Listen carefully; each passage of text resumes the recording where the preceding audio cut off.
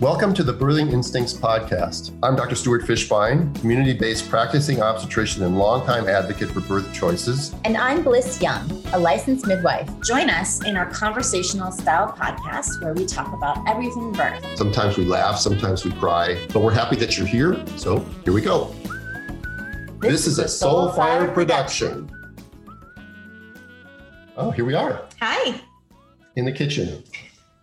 For not many more times. 6 more weeks. Maybe. Mm-hmm. Yep. It'll be sad. But I noticed you have lots of boxes. What's going on with all those boxes? I was encouraged because people were like giving me things, but an RV is really small. Yes. So I was encouraged to start a little registry. So I did a registry on Amazon. Ooh. No, I know. No, I get it. You said you wanted to get me a gift, which I thank you. Very sweet. Yeah, I'm trying to do my part. I'm trying to do my part and not support big tech if I can. Yeah. Speaking of big tech, I can just tell you that my friend, our friend, Maren Green, who runs Indie Birth. Yes. By the time this podcast airs, her podcast that she did, where she talked a little bit about the jab, was banned from Spotify. They took it down. What was the title of it? I don't even know. What difference does it make? No, I just wondered. Right. You can't find it. Wow. Right. Yeah. Mm-hmm. So that's just another reason that these companies that have profited unbelievably from the lockdown and from the policies that we have right now, I'm trying to do my best. Yeah. It's not possible always. Yeah, it's to avoid them. hard, but I get it. So I'm taking you shopping. I'm going to take her to REI, I think, and we're going to go shopping. We'll go. That'll be fun. It's my second favorite store. Besides the one you talked about. the medical supply surplus store, which is my favorite store. Physical store. Yeah. Right? Yeah. I just love going to REI. Even if I'm not going camping, it makes me feel like I've been camping. It's great. It's great. They have such cool stuff there. They do. I want to buy a cook stove and just go out in my back stoop and use the cook stove. So, I have a cook stove. You can borrow it. No, that's not the point. I get it. Yeah. To buy it. Yeah. So you're getting some cool stuff. Yep. Births have been quiet for me this week. You too?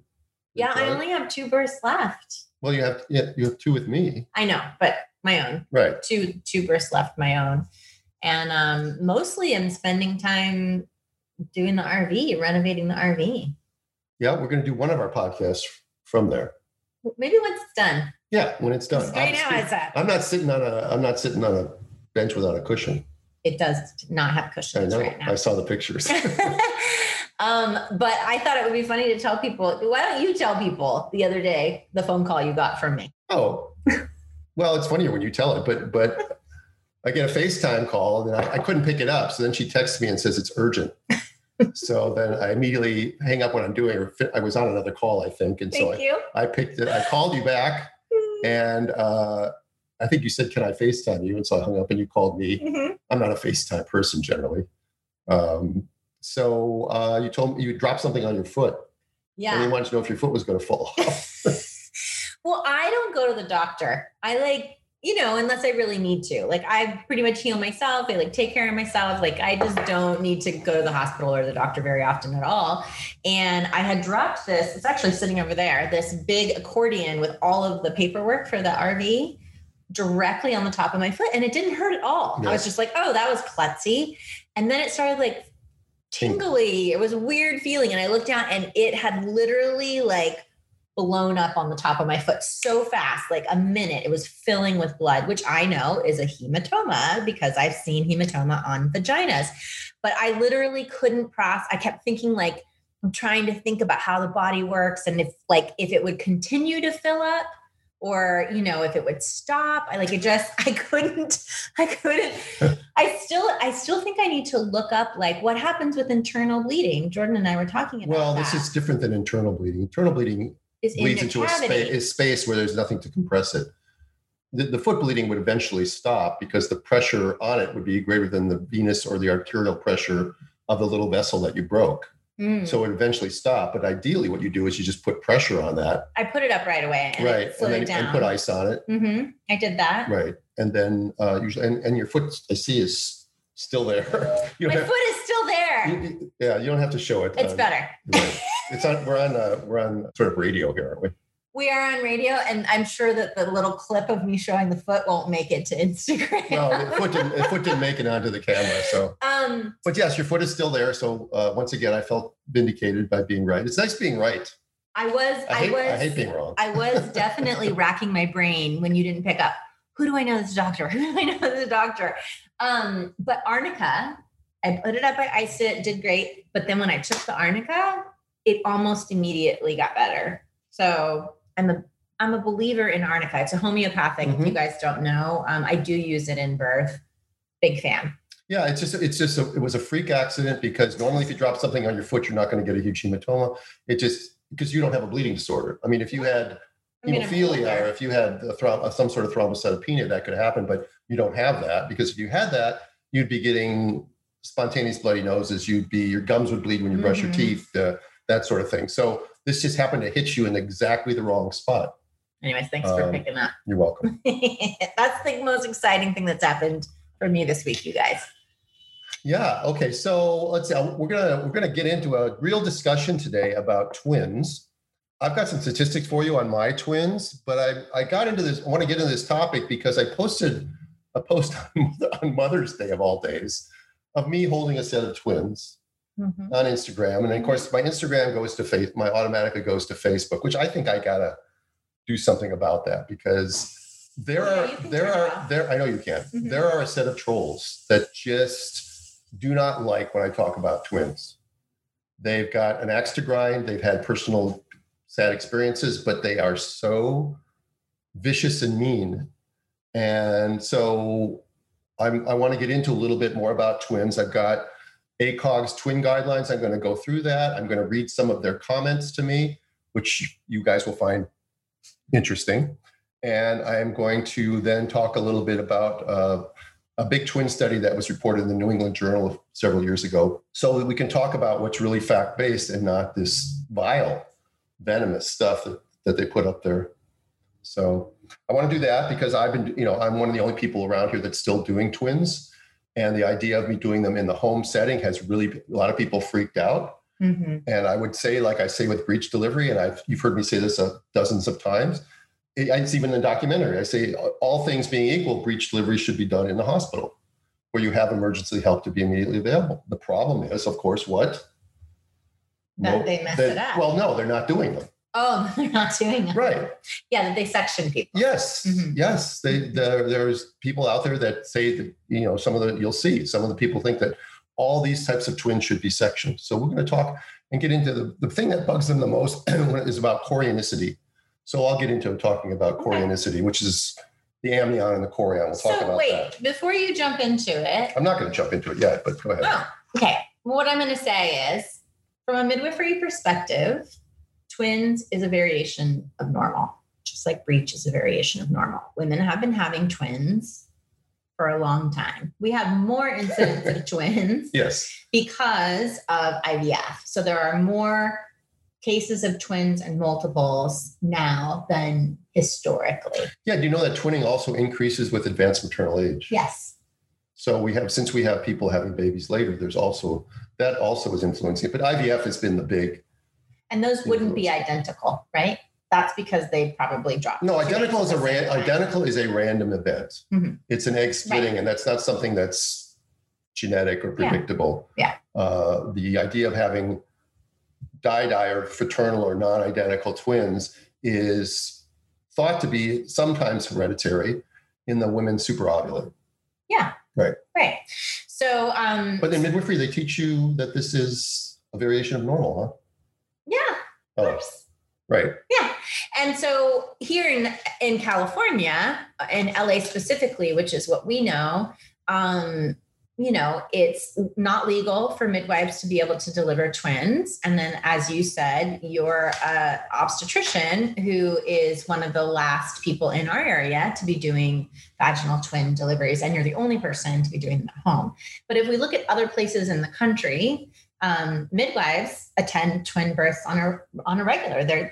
It's not anything to be afraid of, or, we want to track the growth of the babies a little bit more just to make sure that we're not dealing with twin transfusion syndrome. For monodi twins. Yeah. Right. But we don't know that always because there's not always Well, yeah, ultrasound. and that's one of the things that's in your world, that's true. Mm-hmm.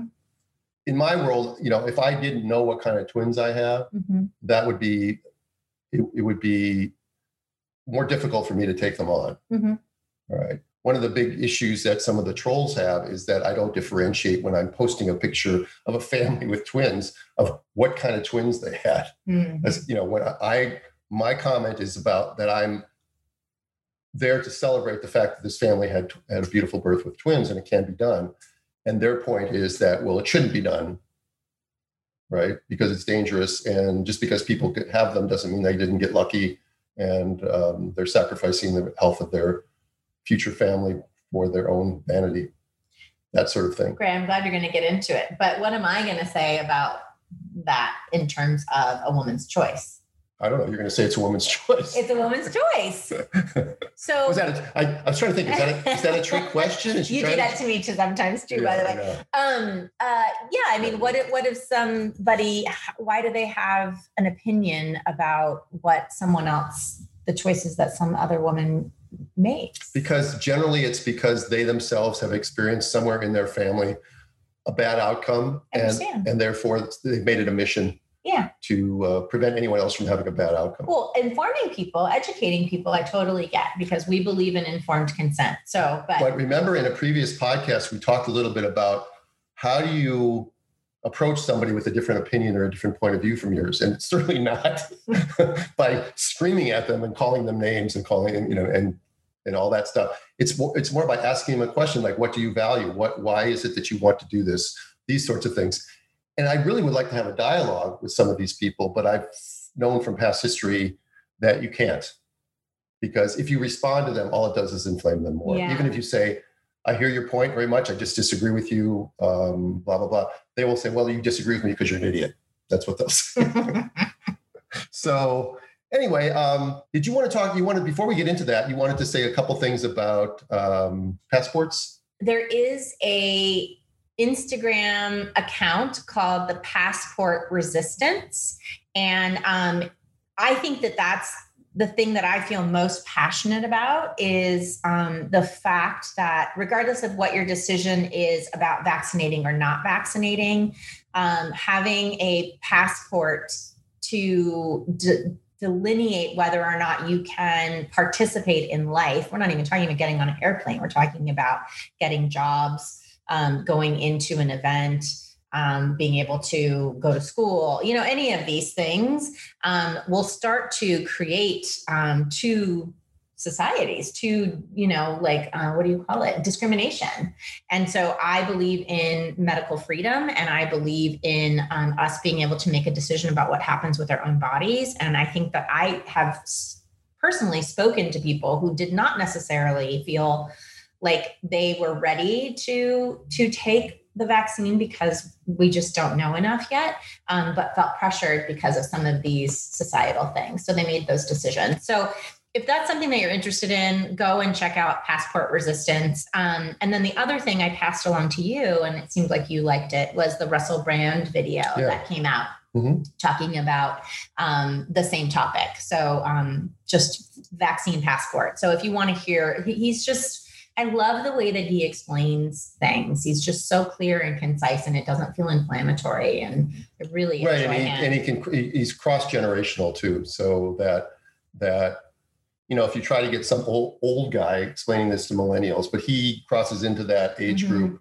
and he's really often directing what he says, especially to the younger people, because they're the ones that really are being forced into doing these things for social reasons, as opposed to medical reasons, because there really is very little medical reason for a healthy 25-year-old to get this vaccine. Yeah, and they just get sound bites too. They're not getting a lot of real information.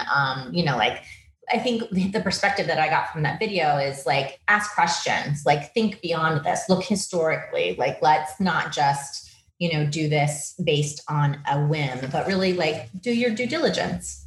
So that's it. Right. So sound bites is a good segue into this one little thing that I got today on my email. This is from UCLA. Tell me our listeners can't see this picture, but Just describe what you're seeing. Okay. It's an attractive woman who's got very young woman. And she's young, yep. And she's got part of her shirt kind of pulled down over one shoulder, smiling with a really cute blue Band-Aid. Right. She seems happy. And this is a notice that was a general mailer from UCLA that the FDA authorizes the Pfizer COVID-19 vaccine for all adolescents. The FDA authorized the Pfizer COVID-19 vaccine for emergency use in adolescents 12 through 15. Aren't we lucky? Yep. So here we are once again. They're looking to get people to come in to get the vaccine. I suppose even if it's a free vaccine, there must be some monetary value for them to do it, or either that or they're just completely committed to the idea that 12 to 15-year-olds now need the vaccine. And they're putting out sort of a public service announcement with this very attractive woman with her blue Band-Aid. Yeah. Why do we need marketing? Yes, I was going to say public service, but marketing is a better word. That's marketing. Why are we marketing something like this? Mm-hmm. Well, what's your answer to that? That was a question. Why? Because people need to be persuaded. And why is that? And I saw that somewhere. It said, if this is a true pandemic, why do we have so much propaganda and marketing? And why is it like billboards? You have billboards and what do they call those that you put on when they're doing construction? They used to do them for movies and stuff a lot. But those advertisements that they go across. Chyrons. Yeah, I didn't even at the bottom of your TV screen. And No. They're they put up the plywood and then they put the advertisements on them in front of buildings. Posters, I guess. Yeah. So I've seen so many of those about, mask wearing, vaccines, all of that. And it just seems very interesting to me. Yeah. And here's some quotes for the day. This is from H.L. Mencken. H.L. Mencken was a satirist and a journalist in the early 1900s.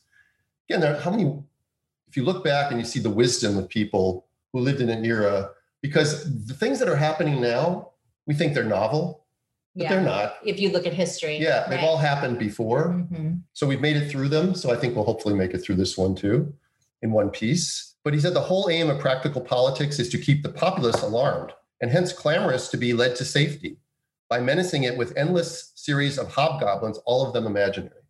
Hobgoblins. The English language was great back then too, wasn't it? Right.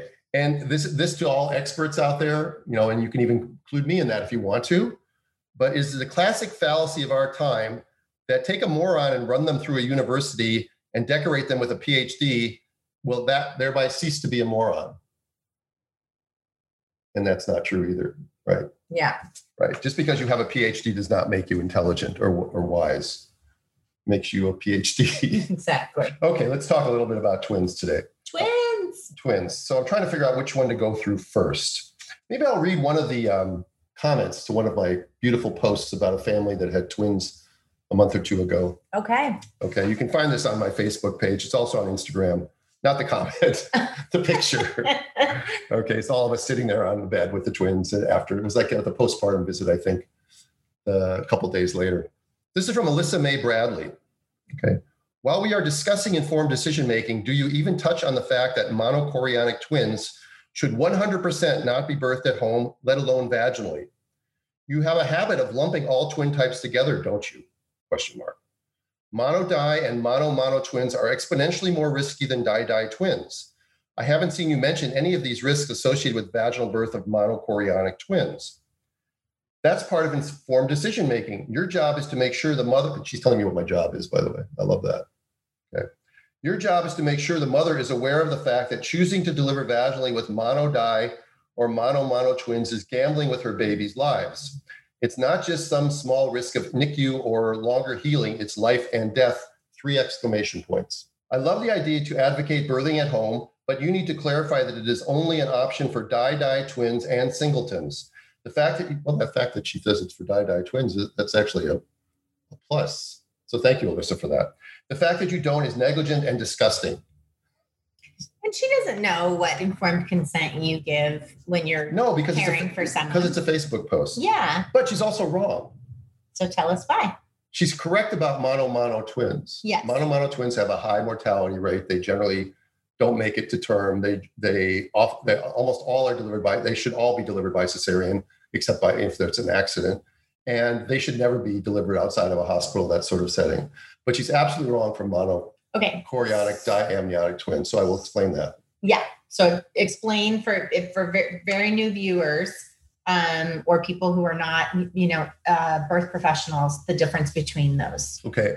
The baby sits inside a bag of waters, and the bag of waters is a 2-layered sac with the inside being the amnion and the outside being the chorion, right? That's normal. Sometimes we even notice that because sometimes women will be in early labor or prior to labor, they'll think they broke their bag of waters and they'll leak this fluid, and it might even test positive on the amnio test. So you think they're ruptured, and then they may go into labor that day, and then you check them finally and they're 8 centimeters and it's a big bulging bag of waters. And it's like, well, how can there be a bulging bag of waters? And then we say something like, well, maybe it's sealed over. And maybe it did, but most likely what happened is that the chorion gave way and there's a tiny bit of fluid. Usually it disappears, but sometimes the fluid remains. There's a tiny bit of fluid between the amnion and the chorion, and maybe that's what leaked out. Yeah. So that happens. In twins, when you have 2 eggs that get fertilized, each egg is going to have its own amnion and chorion.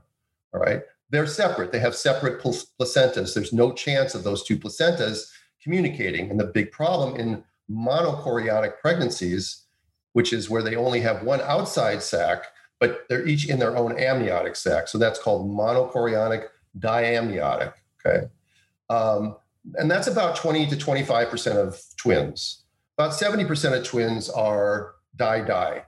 Separate completely. Right. Mm-hmm. Non-identical, fraternal, whatever word you want to use. Mm-hmm. And about 25% or 20% are identical. Okay. And so they're in one chorion and 2 amnions. So they share a placenta.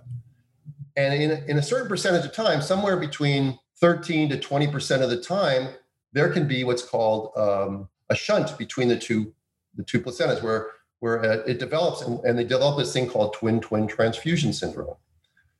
But when that doesn't develop, right, and you have monochorionic diamniotic twins, then there's really no significant difference.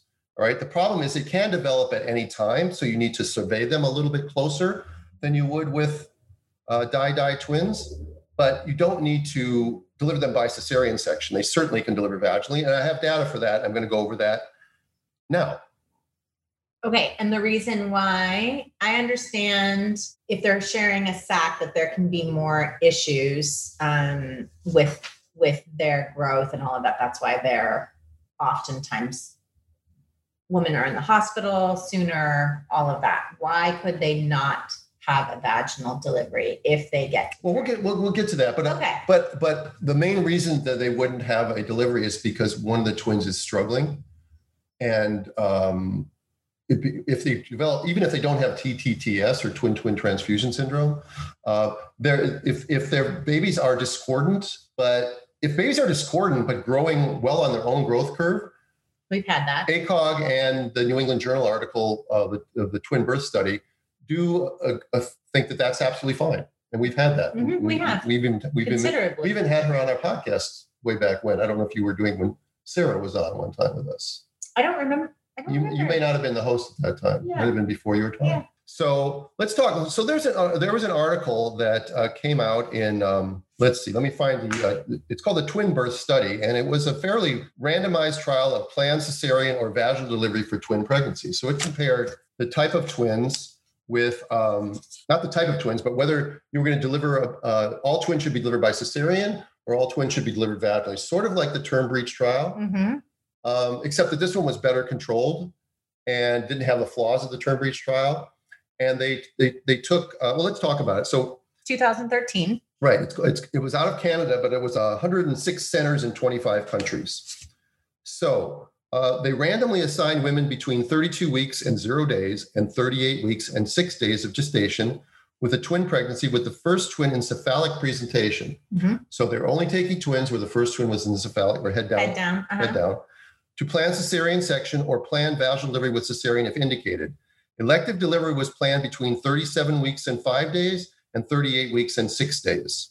So they did not induce everybody at 37 weeks with twins. They let them go to 38 weeks and 6 days if they were in the planned vaginal delivery group. Mhm. Okay. The primary outcome was a composite of fetal and neonatal death or serious neonatal morbidity, with the fetus or infant as the unit of analysis for the statistical comparison, whatever that means. Okay, so the primary outcome was a composite of fetal and neonatal morbidity in the first, I think, 30 days of life. They followed the babies for the first month. Okay. What they found in summary was there was no significant difference in the composite primary outcome, which is fetal mortality or morbidities. Mortidity. Can I say that? You just did. Between the planned C-section group and the planned vaginal delivery group. So that, Great. right. So right there, No significant difference. Anybody who says that properly selected twins should all be sectioned is wrong. And there are articles that support doing C-sections for all twins. And so again, I've said many times in my profession, nothing is ever black and white. You should never say never and never say always. Okay.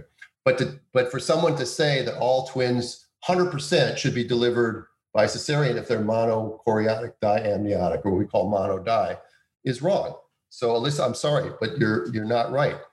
And again, how you interpret how we tell people this information from a Facebook post and your presumptions, I'll just leave it at that. I think everybody knows what I'm talking about. Okay. So they use a word here that it's interesting to me. Because of assisted reproductive technology, twin pregnancy occurs more frequently now than in the past, and it complicates 2 to 3% of all births. Okay. What word did I not like there? Complicates. Yeah. Mm-hmm. Just even using the term complicates 2 to 3% of all births. It shows the mentality that they're talking about. Yes. Right. Twins are at higher risk for an adverse perinatal outcome than singletons. That is true, but it's not specific. So you can't just judge that. And you can't say that as a broad statement. It's true as a broad statement, but it also, you need to individualize your care. And we've always said that. The midwifery model allows us to do that. Okay.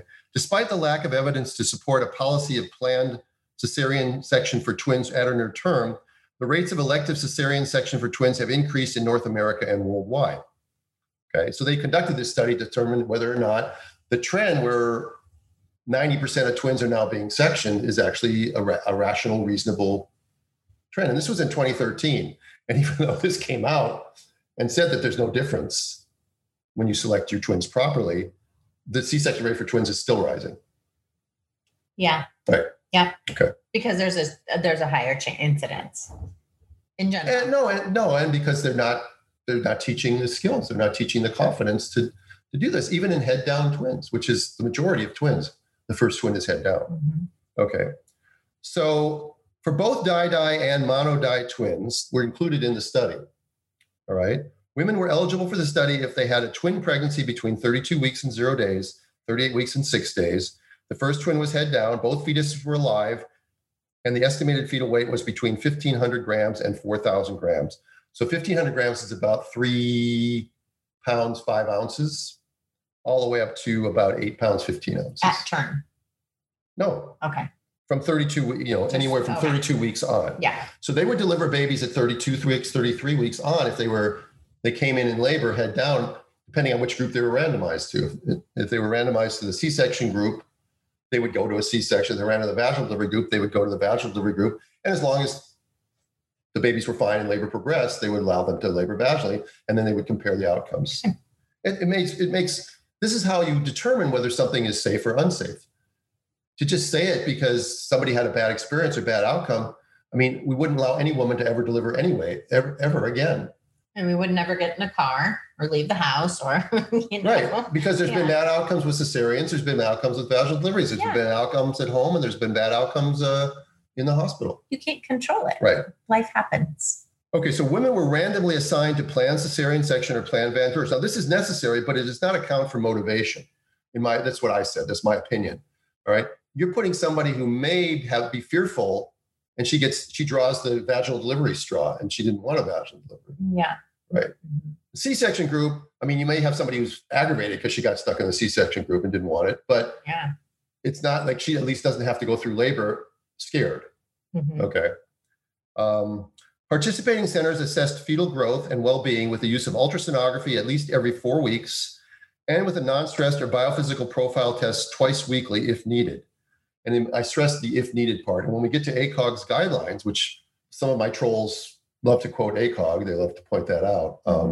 we'll go through what ACOG says about twins, and we'll make that clear. They were prepared to perform, and you need to be able to prepare to perform a cesarean section within 30 minutes. So again, all hospital births, obviously not home births. And I'm not saying that I expect any data anywhere to support home birthing for twins, because the organized medical community isn't going to do that. Yes. But let me just talk about the 30-minute rule for a second, because that's a placebo, I think, when they say that. You know why that's a placebo? I don't know what you mean in that instance about placebo. Okay. To have the ability to do a C-section within 30 minutes, 30 minutes is way too long if you've got a problem. Yeah. Okay. So if you've got a baby that's heart rate drops to 60, or its cord prolapses and its heart rate drops, you don't have 30 minutes. You don't have 30 minutes. Yeah. Okay. Yeah. So that was a guideline they have for those rare cases of emergency. But what I'm saying, it's a placebo, is it may help in some cases, but it's not going to help in all cases. Okay. They had to have anesthesia, obstetrical, and nursing staff available in the hospital. That's right. Elective delivery by means of either cesarean section or labor induction was planned between 37 weeks and 5 days and 38 weeks and 6 days of gestation. So if you're in the planned C-section group, you might get a C-section scheduled at 38 weeks and 2 days. It's probably whatever the hospital convenience and stuff like that. They didn't section all the twins for section at 37 weeks and then let all the other people just wait for labor, which what the term breach trial did, because we know the longer you go, even still at early gestational age, the more likely you are to have a bad outcome. Okay. Less NICU admissions, but worse outcomes. If the first one was delivered, here's one, yikes. I put yikes as my comment here. If the first twin was delivered vaginally in a woman with a planned cesarean group, a cesarean section was attempted for the second twin. Wow. No, I said yikes. You said wow. If logistically possible, they said. So yeah, so that's interesting. I mean, at that point, because they're randomized and they're in a study, they have to section the second twin. But if the first one fell out that fast, just God, the idea they had to section for the second twin. Yeah. I didn't have to. They did it because that was their randomization, right? Okay, so for outcomes, for the present analysis, mothers and infants were followed until 28 days after delivery. The primary outcome was a composite of fetal neonatal mortality or serious morbidity.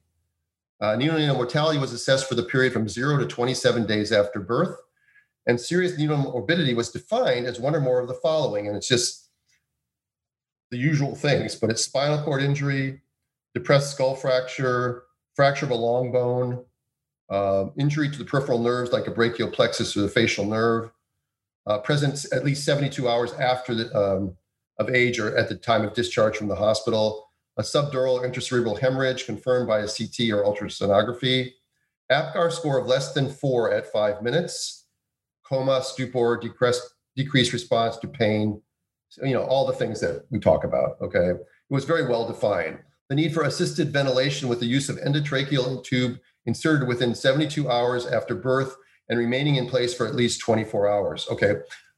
The reason I say that was well defined is because in the term breach trial and other things, often they just say the need for assisted ventilation and they don't define it. And you and I have talked about this before. Assisted ventilation could be you leaning over the baby and giving it some rescue breathing. Okay. So because technically that's assisted ventilation and they don't define it. Here it's very well defined. And so they looked at those sorts of things. So another outcome was a composite of maternal death or serious maternal morbidity, hemorrhage exceeding 1,500 cc's, need for blood transfusion, need for a D&C, laparotomy, genital tract injury, intraoperative damage, 3rd or 4th degree perineal laceration, thromboembolism, or systemic infection in the mother, or DIC, bowel obstruction, wound infection. Okay. Yeah. I'll just leave it at that. Okay. So it seems very, they have a whole section on the statistical analysis, which I will not bore you or listeners with, but because I don't even understand it. I mean, it's hard. It's the part that you're supposed to read, but it talks about all the methods. I don't really understand the methods, but it seems well thought out. And I'll leave it at that. So we said it was 106 centers, 25 countries. Looking at some of the graphs they gave us, they had 61% in both groups were multips. Mm-hmm. So very equal in both groups. And you're nodding because you're looking at these numbers with me. I am. Right. So you're my witness. Yep. Okay. Only 7% of the C-sections were of the twins were VBAC attempts. Mm-hmm. All right. They don't talk about the success rates, and they don't really differentiate between primips and multips in their success rates, but this is just their demographics. Mm-hmm. Dichorionic and diamniotic twins were 69% in both groups. Okay. And monochorionic and diamniotic twins were 24% in both groups. Yep. Right? Yep. Okay.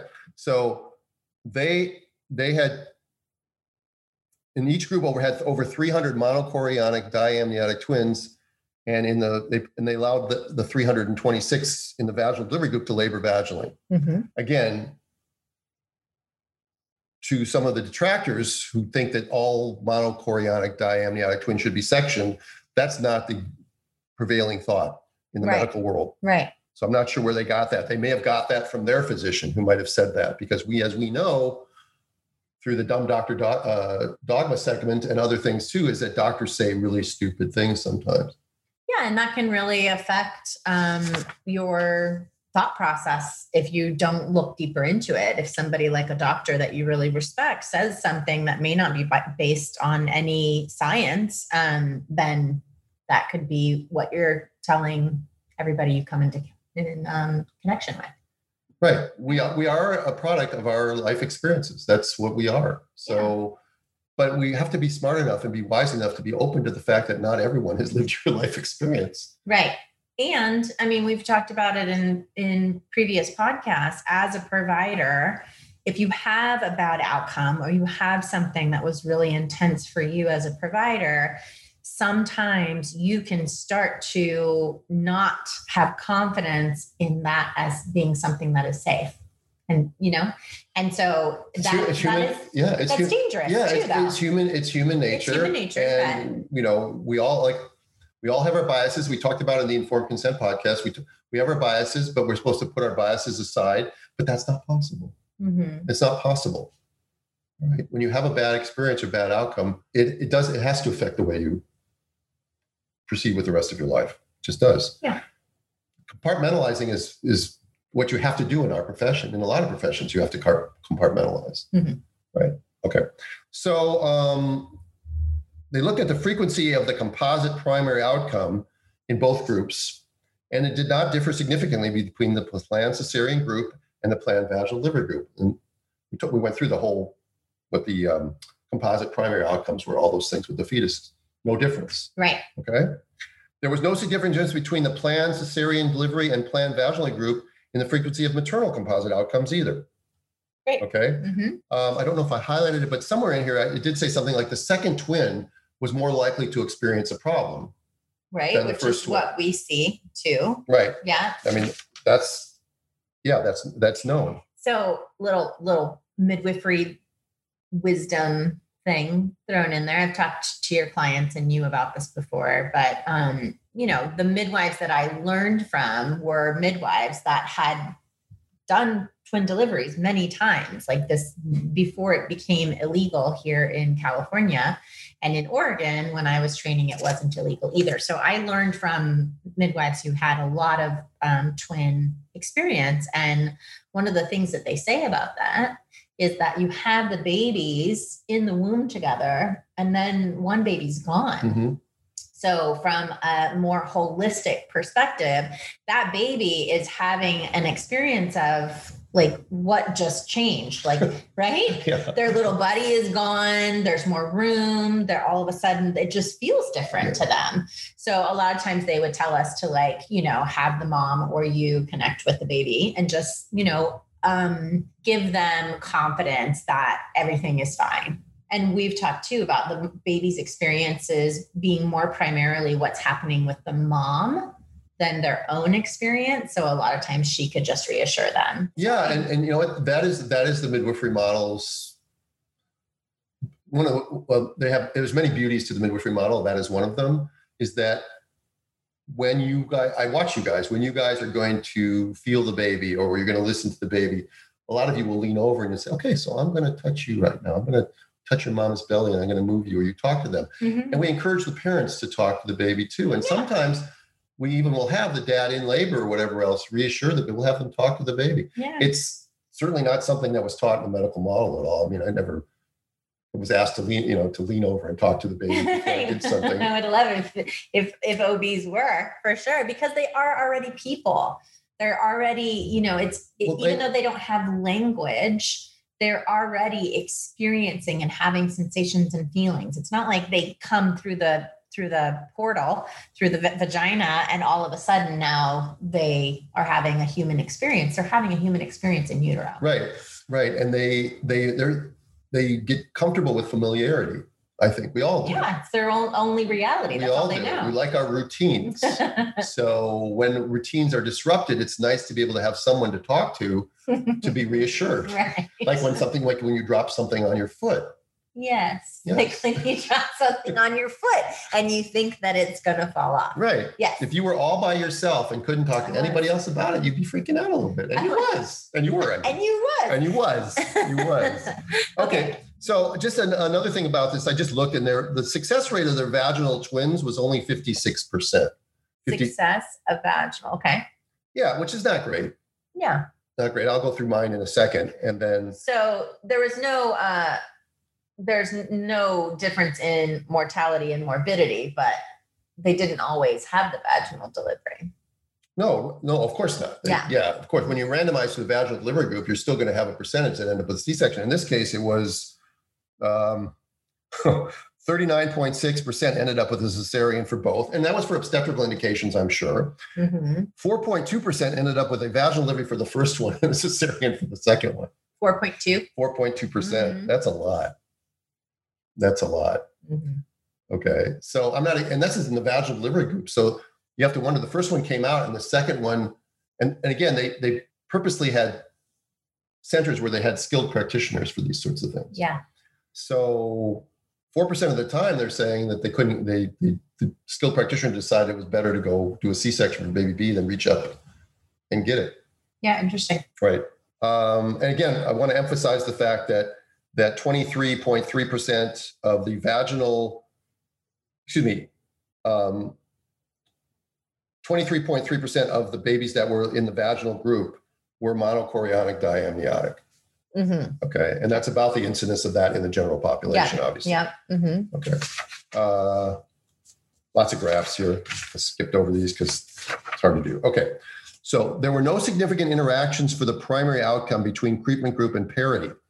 All right. So even though they didn't give you numbers of success rates with multips and primips, they said that the morbidity for primips was not worse than the morbidity for multips. Right. Which is good. Because it is. Primips are different than multips. The success rates are less. It's a lot more work. It is. Everybody. It takes longer. The pushing phase usually is longer. Yeah. Gestational age, these are all things that there were no significant interactions for the primary outcome.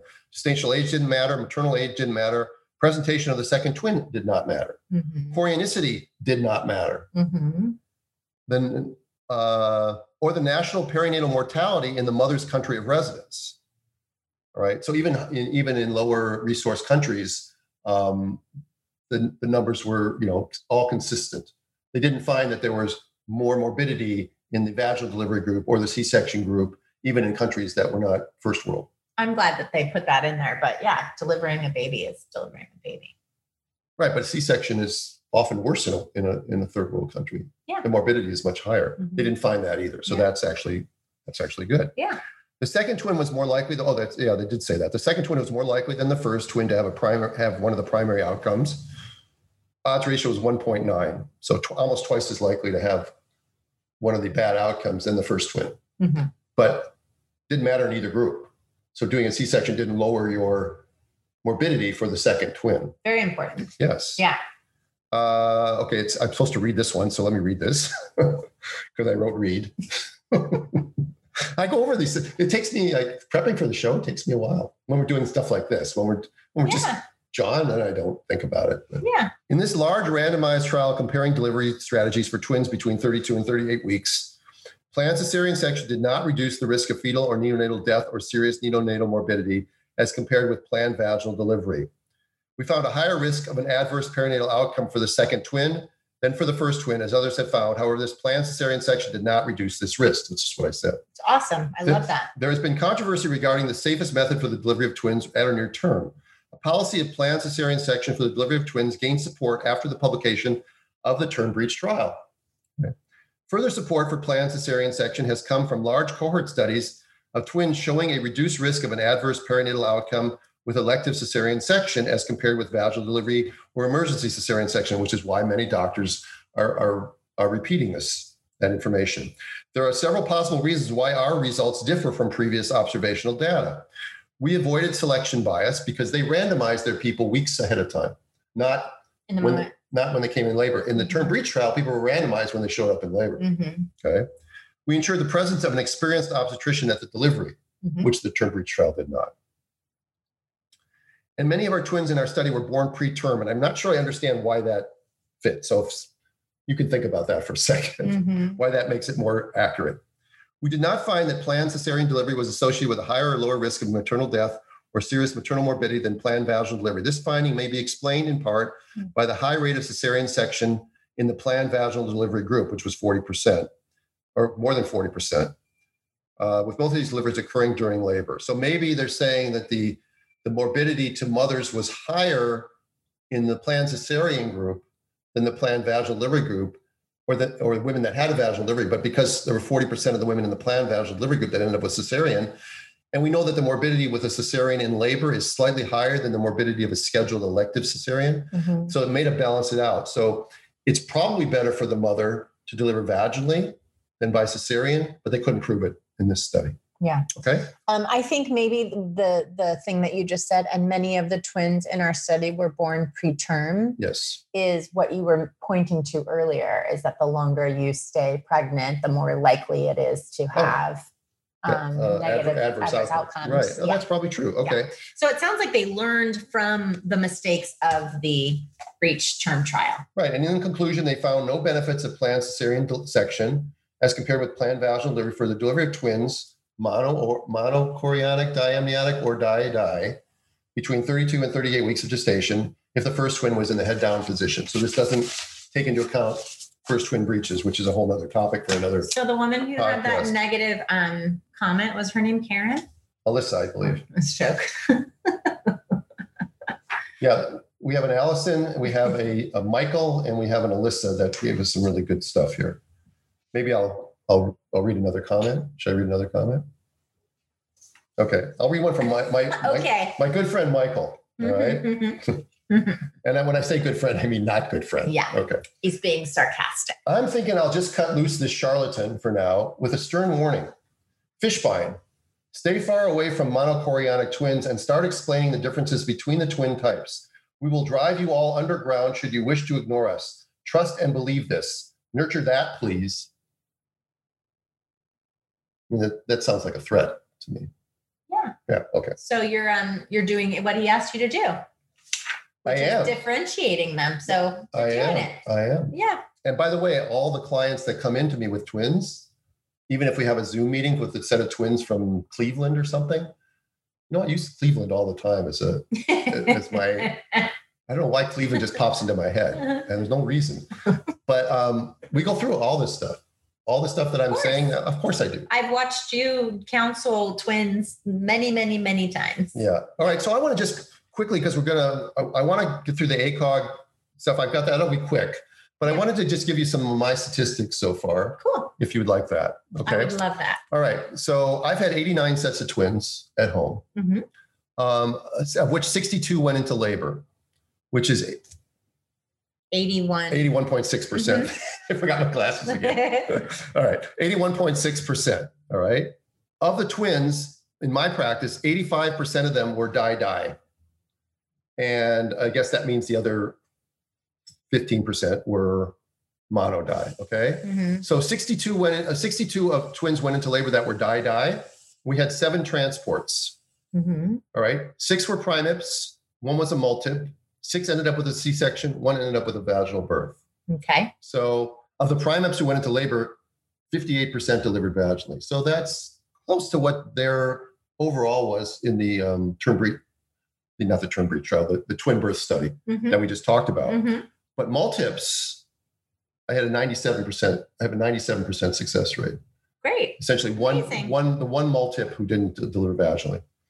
In the monodi cases, all right, I had 13 women come into the care who were monodi. 3 of them developed TTTS, and obviously were transferred out of care. Yep. 2 of them ended up with a C-section. One was at 29 weeks. The other one was at 31 weeks. And we had one that went into labor and delivered vaginally at 33 and a half weeks.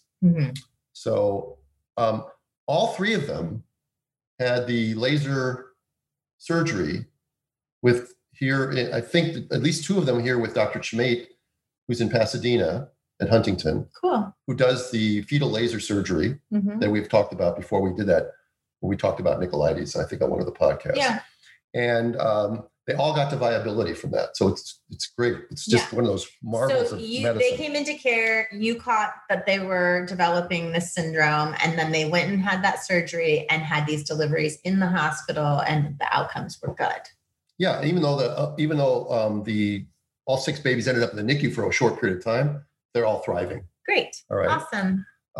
10 monodi twins went into labor, 9 delivered vaginally, and 1 was transferred for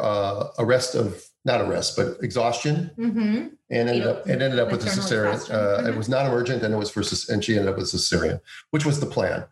And we had great backup for that. We had a physician who was willing to take her if she came in, but the plan was to do a C-section. So she ended up with C-section. So again, it can be done. It should be done. Can be done safely. Yeah, well, that's definitely safely. But it should be done in a setting, ideally, where women can labor as nature intended, as we've described so many times, where they can move about, where they don't have to be restricted in movement, where they don't have to have an epidural. But most of these institutions, if you have twins, you are almost mandated to have an epidural. You're not allowed to eat. You're constantly being interrupted. Everybody's a little nervous around you. So the success rates are going to be lower in the hospital. If they even allow you, there's that word, allow you to deliver vaginally at all. And a lot of doctors are not even invested in it. And they'll just tell you from the very beginning, when you find out you have twins at 12 weeks, they'll be planning your C-section at 37 weeks.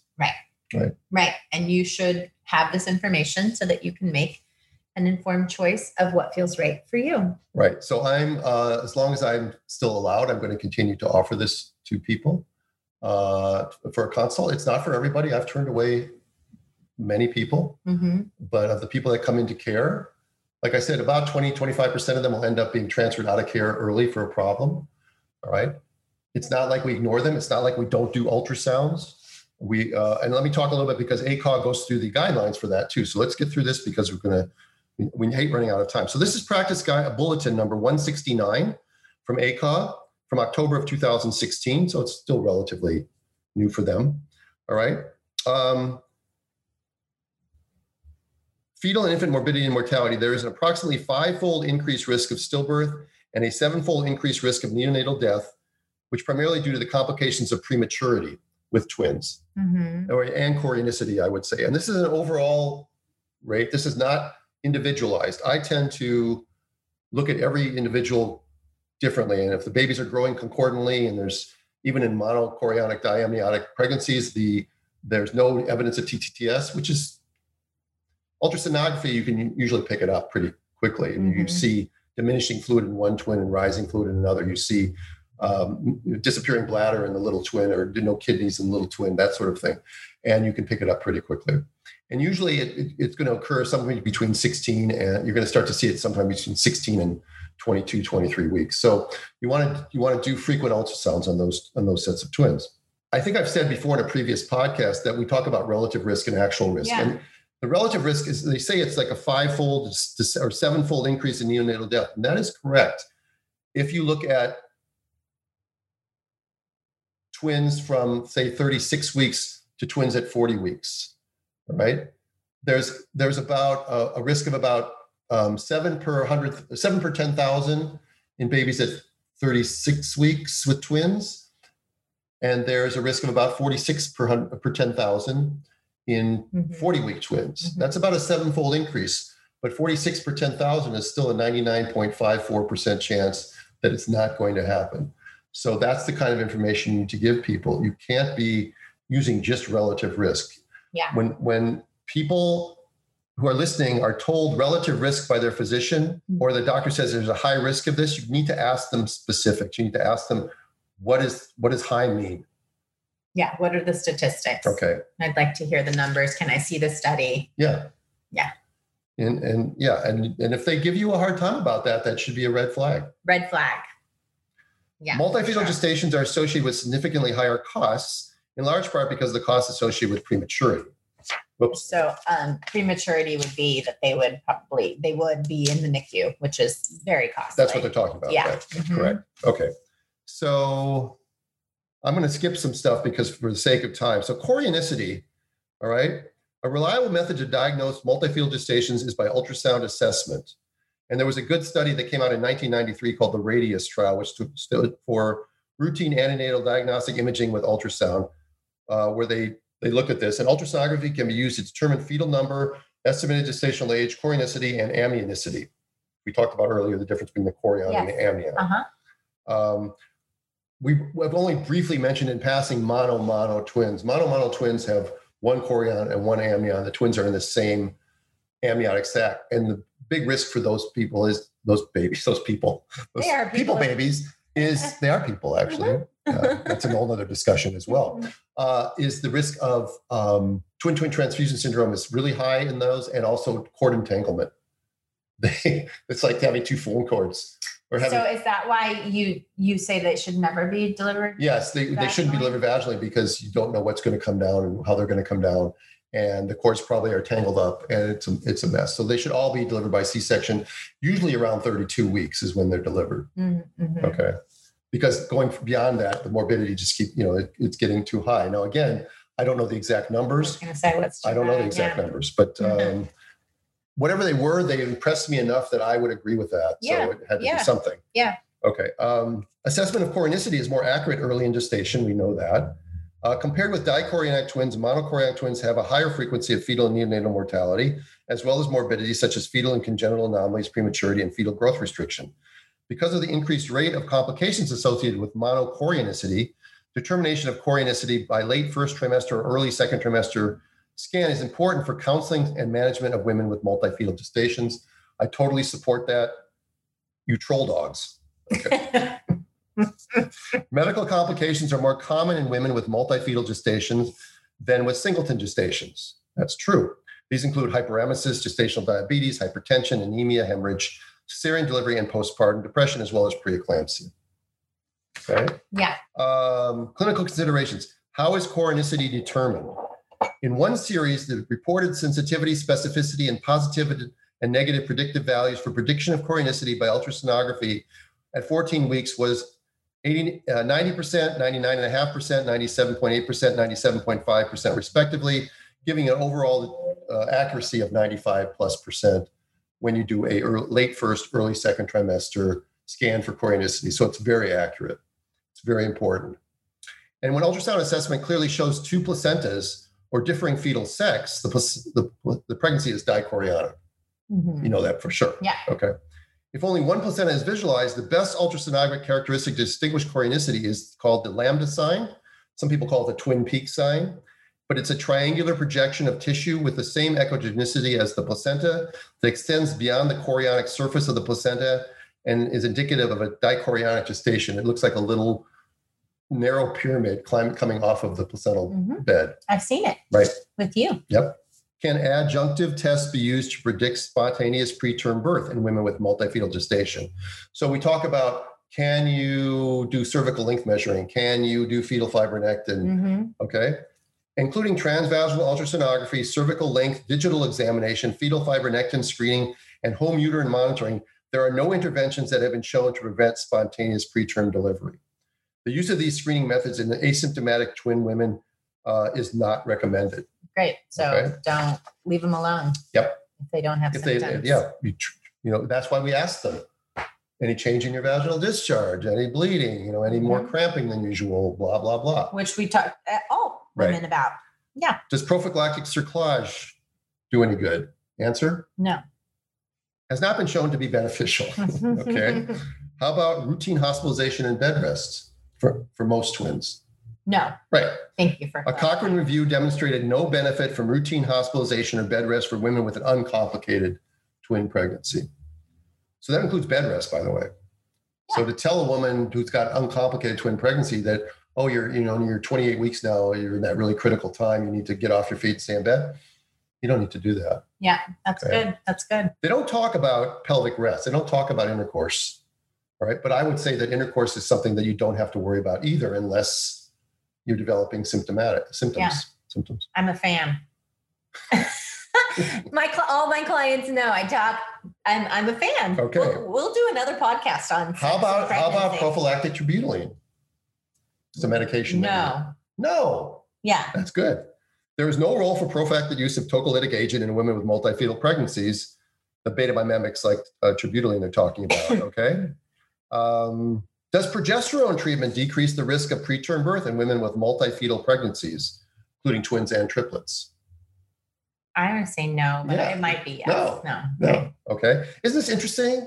This is ACOG coming out, and they're looking at this stuff. And some of this stuff is level B and level C evidence, but nonetheless, they're at least coming out with a statement that says all these things that we tell women to do sometimes, we give them this expensive injectable 17-hydroxy caproate hydroxyprogesterone caproate medication. Try and say that 5 times. I'm talking. This whole podcast is me talking, so it's not my mouth. Progesterone treatment does not reduce the incidence of spontaneous preterm birth in unselected women with twin or triplet gestation. Therefore, not recommended. Okay. So let's see. Let's go to: are multifetal gestations with discordant fetal growth at risk of adverse outcomes?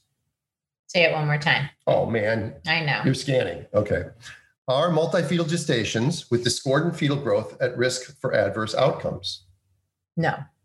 Okay. Well, there's two things about that. And the answer is yes and no. Okay. Discordant fetal growth in women is with multifetal gestation is most commonly defined as a 20% difference in estimated fetal weight. You've heard that before. Mm-hmm. Okay.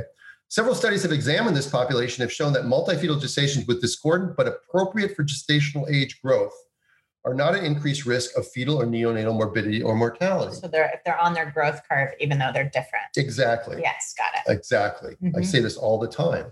All right. Sometimes you see, even at 9 weeks, you see a difference in size. Mm-hmm. All right. Does that mean that, if they're discordant at 9 weeks, they're going to be discordant pretty much the whole time. Right. And sometimes that you'll end up with an 8-pounder and a 5.5-pounder. Mm-hmm. Now that's like 30-some% discordant, but both babies are doing fine. You might survey them a little bit more. You might do biophysical profiles a little bit more on B, but it's not growth restricted. Ben, remember that we talked about growth restriction before, or I have ad nauseum, that just because a baby is small doesn't mean it's growth restricted. All right. Mm-hmm. It has to be falling off its growth curve. It has to have other signs that it's struggling.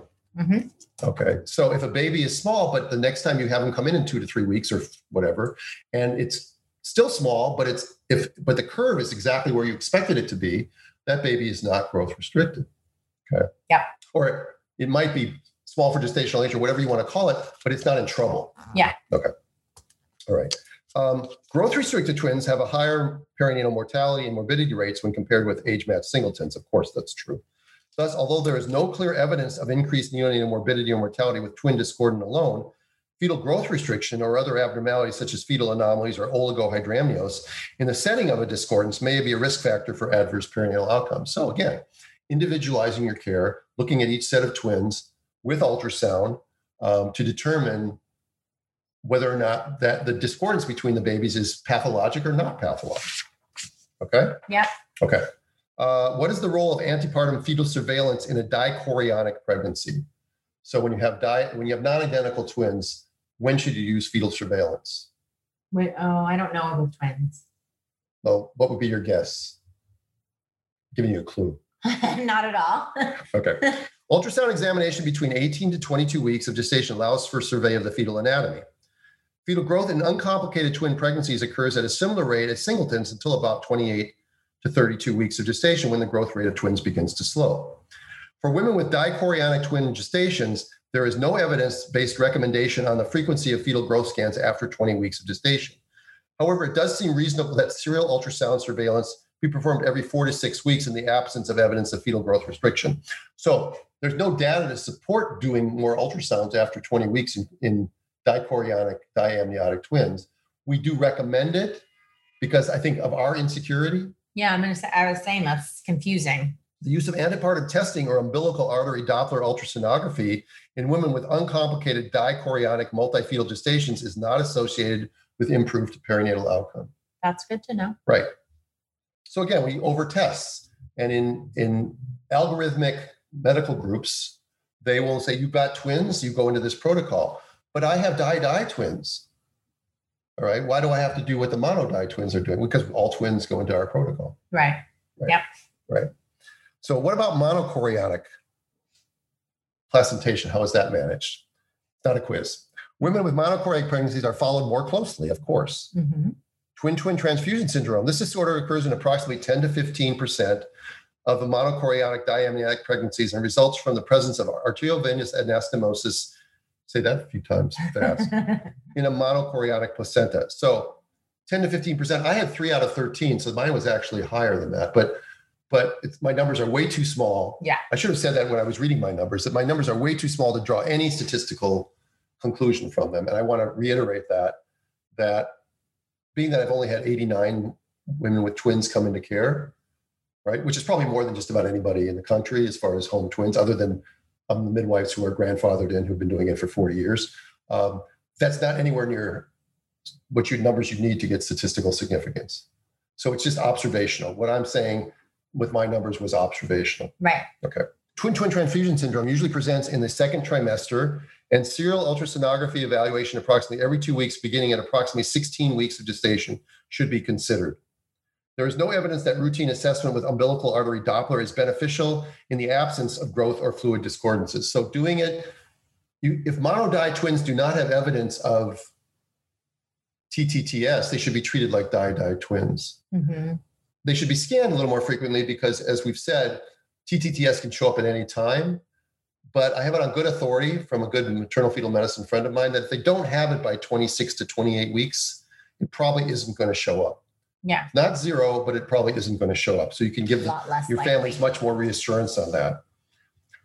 Are there special considerations for timing and route of delivery in women with multifetal gestation? Well, we're talking twins here. The risk of perinatal mortality begins to increase again in twin pregnancies at approximately 38 weeks, and we've discussed that. Mm-hmm. The following recommendations for timing of delivery seem reasonable for women with uncomplicated twin pregnancies.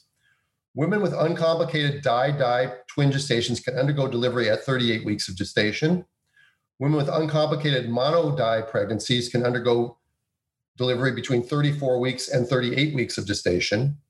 And women with uncomplicated monochorionic, monoamniotic twin gestations can undergo delivery between 32 and 34 weeks of gestation. Now, again, these are guidelines. You know that in my practice, if babies go beyond 38 weeks with twins, we let them go. Yes. We do begin testing a little sooner than we would with singletons, but we do let them go. And if everything seems fine, we trust that the biophysical profile is. Do you do them twice a week? Not until not unless there's a problem or until they get to about 39 and a half, 40 weeks. Yeah. And I haven't had many twins go beyond. But that's sooner than you would with a singleton. So I'm asking, once you start, do you do twice a week? No, because they're not necessarily even indicated. I sort of do them partly for my own comfort zone. Yeah. Right. Yeah. But I don't need to make them come in twice a week unless there's something unusual about them. Okay. Again, we're giving them cues to watch for like we always do. Mm-hmm. The optimal route of delivery in women with twin gestations depends on the type of twins, fetal presentation, gestational age, and experience of the clinician performing the delivery. Oh, that was a continuation of the sentence. Right. So again, we talk about it. It talks about the type of twins and having an experienced practitioner. There's no substitute for having an experienced practitioner. To my sadness, we're not training experienced practitioners anymore. And that's why we're getting people out there who think they know everything because they're told by their doctor that this is not something that anyone with any sense is going to do. And then they just repeat that information. Exactly. Right. A twin gestation in and of itself is not an indication for cesarean delivery. Imagine that. Okay. Women with monoamniotic twin gestation should undergo cesarean delivery. We talked about that. Mm-hmm. In diamniotic twin pregnancies at 32 weeks of gestation or later, with a presenting fetus at its vertex, regardless of the presentation of the second twin, vaginal delivery is a reasonable option and should be considered, provided that an obstetrician with experience in internal pedalic version and vaginal breech delivery is available.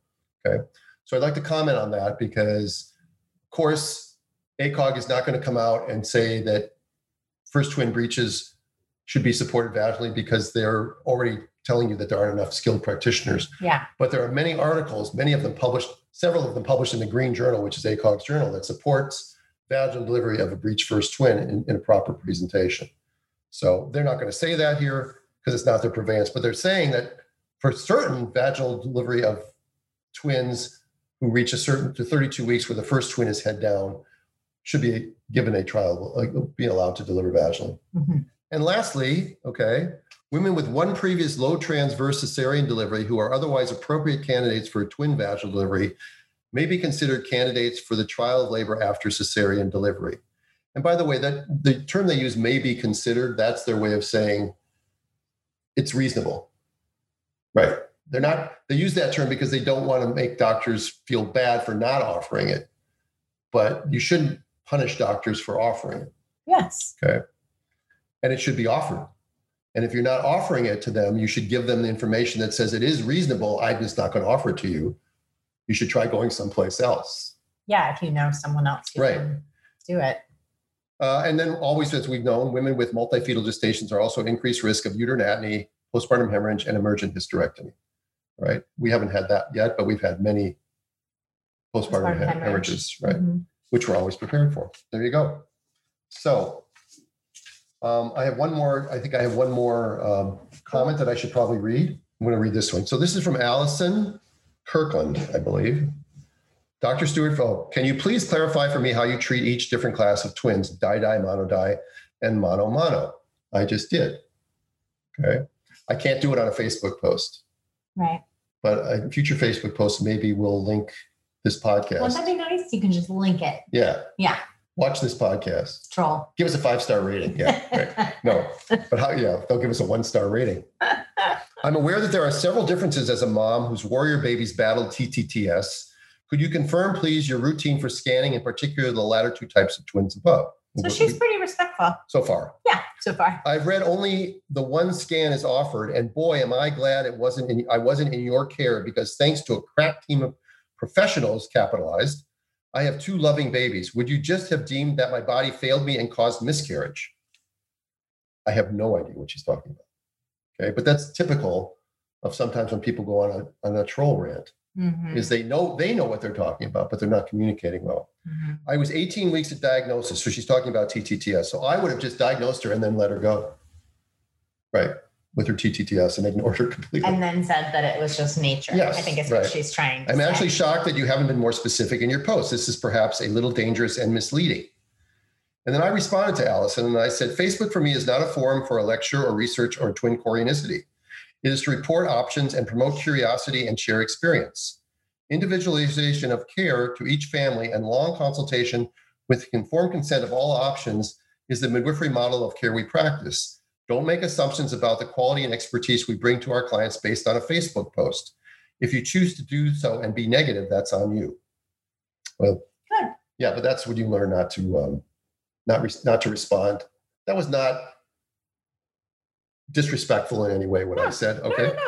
No. Dr. Stuart Fishbein, I believe Facebook should be factual, precise, and science and evidence-based. Okay. Okay.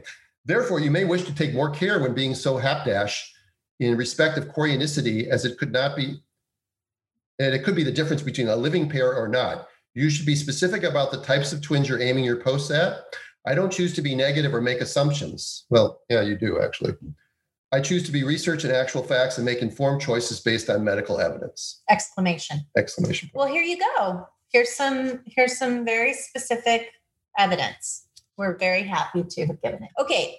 So I wanted to, we went in a very specific direction about twins when you told me we were going to do twins. That we were going to just do more general. No, I had this bug up my butt. Yeah. So it was very specific, but what I did want to prepare for you guys was just from a midwifery perspective. And one of them was the thing I interjected while we were talking. But Which was what? About connecting with the second baby during delivery, that's sometimes why that baby could be having more challenges.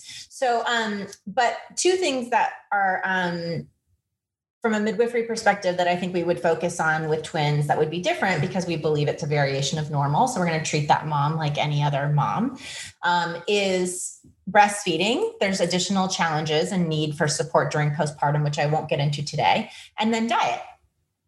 So I thought I would just mention a really good resource for diet is the Brewer's Diet. So Dr. Brewer's pregnancydiet.com, and they have specifically Brewer twin pregnancy diet. And there's a lot of specifics in there about how you can manage your nutrition for a twin pregnancy. But the bottom line is that you want to have 30 grams more protein for each additional fetus. So if you had more than 2, you would add more protein. Protein is, from a midwifery perspective, protein is a big deciding factor in terms of keeping things away, like preeclampsia and stuff like that. So protein is a so how much protein? Focus. How much protein should a singleton mom? 75 to 100 grams of protein a day. So in regular food, say not vegan, but regular food, what is the easiest way to counsel? How many hamburgers is that? The easiest way to counsel somebody is, and you want to be having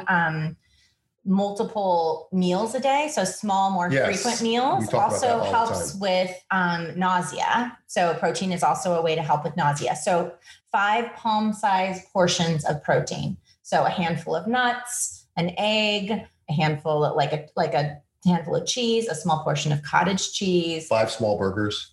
Yeah, little sliders. Yeah, 5 sliders. That's great. White Castle burgers. 5 White Castle burgers. So that's for a singleton. So for a twin pregnancy, you would want somewhere between 105 and 130. So you'd add 2 more small hamburgers. Well, it's easy if you're in a picture like a small hamburger. Yeah. Okay. And the other thing that is really important is salt to taste. Sometimes we talk about with preeclampsia and stuff like that, the belief is when you have high blood pressure that you should avoid salt. But not true. And especially they were talking, I was looking at it today, specifically during hot times or even in cold climates, you lose a lot of salt.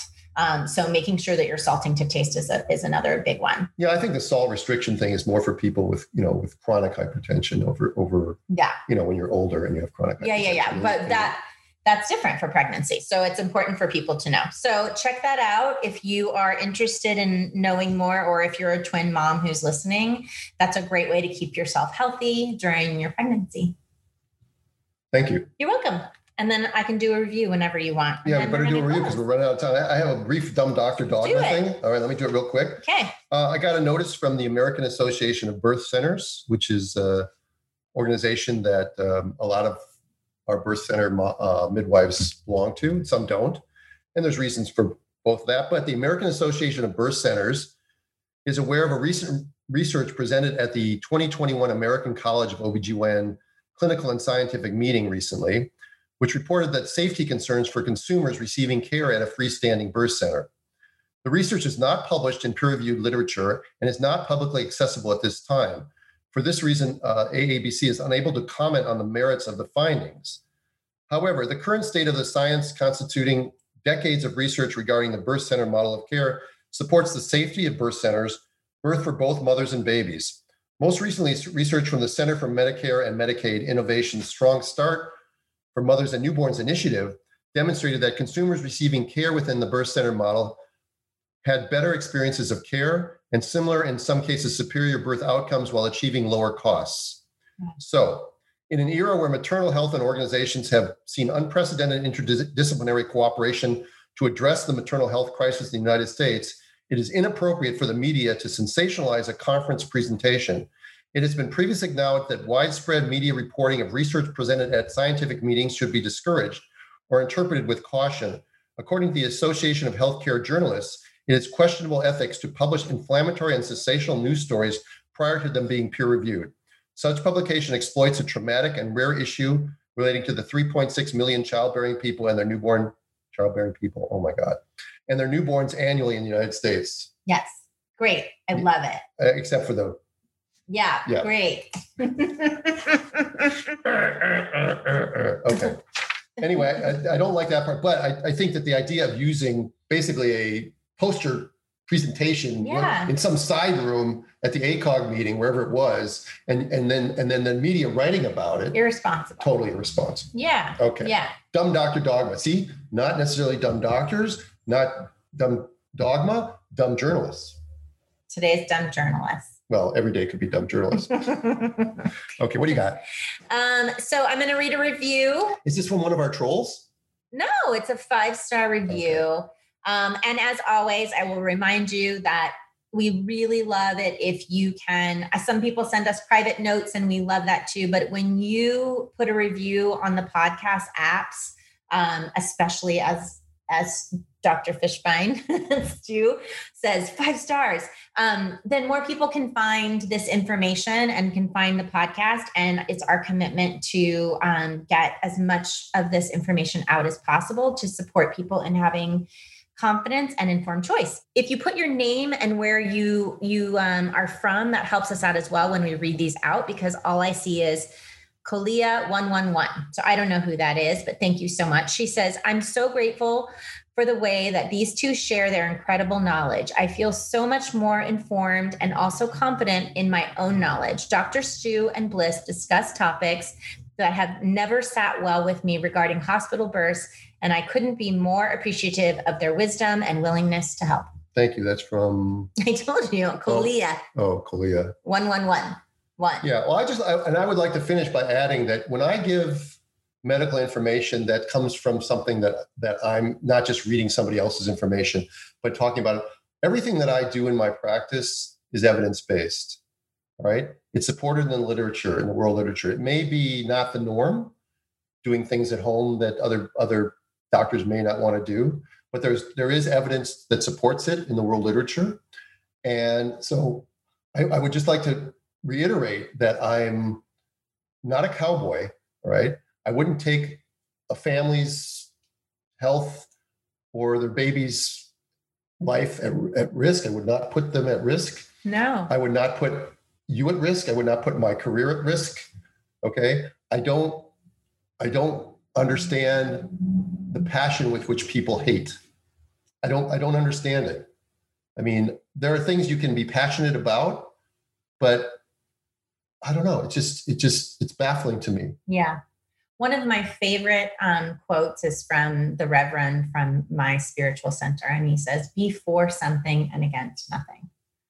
And to me, that's the way that I live my life, is I'm for something positive and I put out that energy and I don't try and get into the conflict of all of that. But if you're passionate about something, find a way to be positive about what it is that you're passionate about.